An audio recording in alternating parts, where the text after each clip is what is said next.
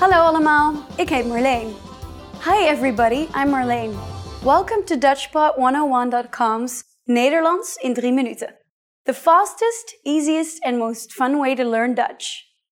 In the last lesson, we learned how to be grateful to people by saying bedankt. In this lesson, we'll learn some of the most common greetings used in Holland. Ben je er klaar voor? Are you ready? Let's start. The most used informal greeting is hallo. Hallo. Hallo means hi or hello. We should only use this greeting with friends or relatives. The most used formal greetings will change depending on the time of the day. Let's start with goedendag. Goedendag.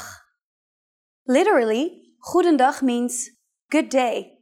As a rule of thumb, we can use goedendag only during the daytime, from late morning until early evening. In the morning we say goedemorgen, good morning. Goedemorgen. During the evening we say goedenavond. Goedenavond. Goed is Dutch for good. Dag, morgen and avond means day, morning and evening, respectively. Easy, right? What should you say when you leave? Dutch people usually say tot ziens when leaving in a formal situation. Tot ziens. Tot ziens means goodbye. If we say goodbye to friends or our relatives, we use the informal word dag. Dag. You can also say doei. The expression doei is commonly used in informal situations. Doei. Now you can greet people in many different ways in Dutch. Let's review them all again. First, the greetings. Informally, we simply say hallo.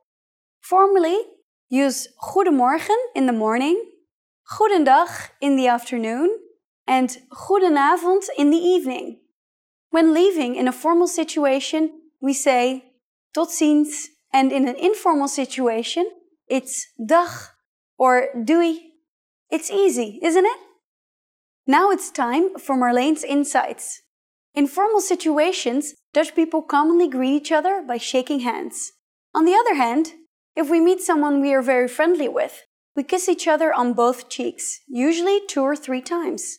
Don't be afraid to do it with your Dutch friends. It's normal.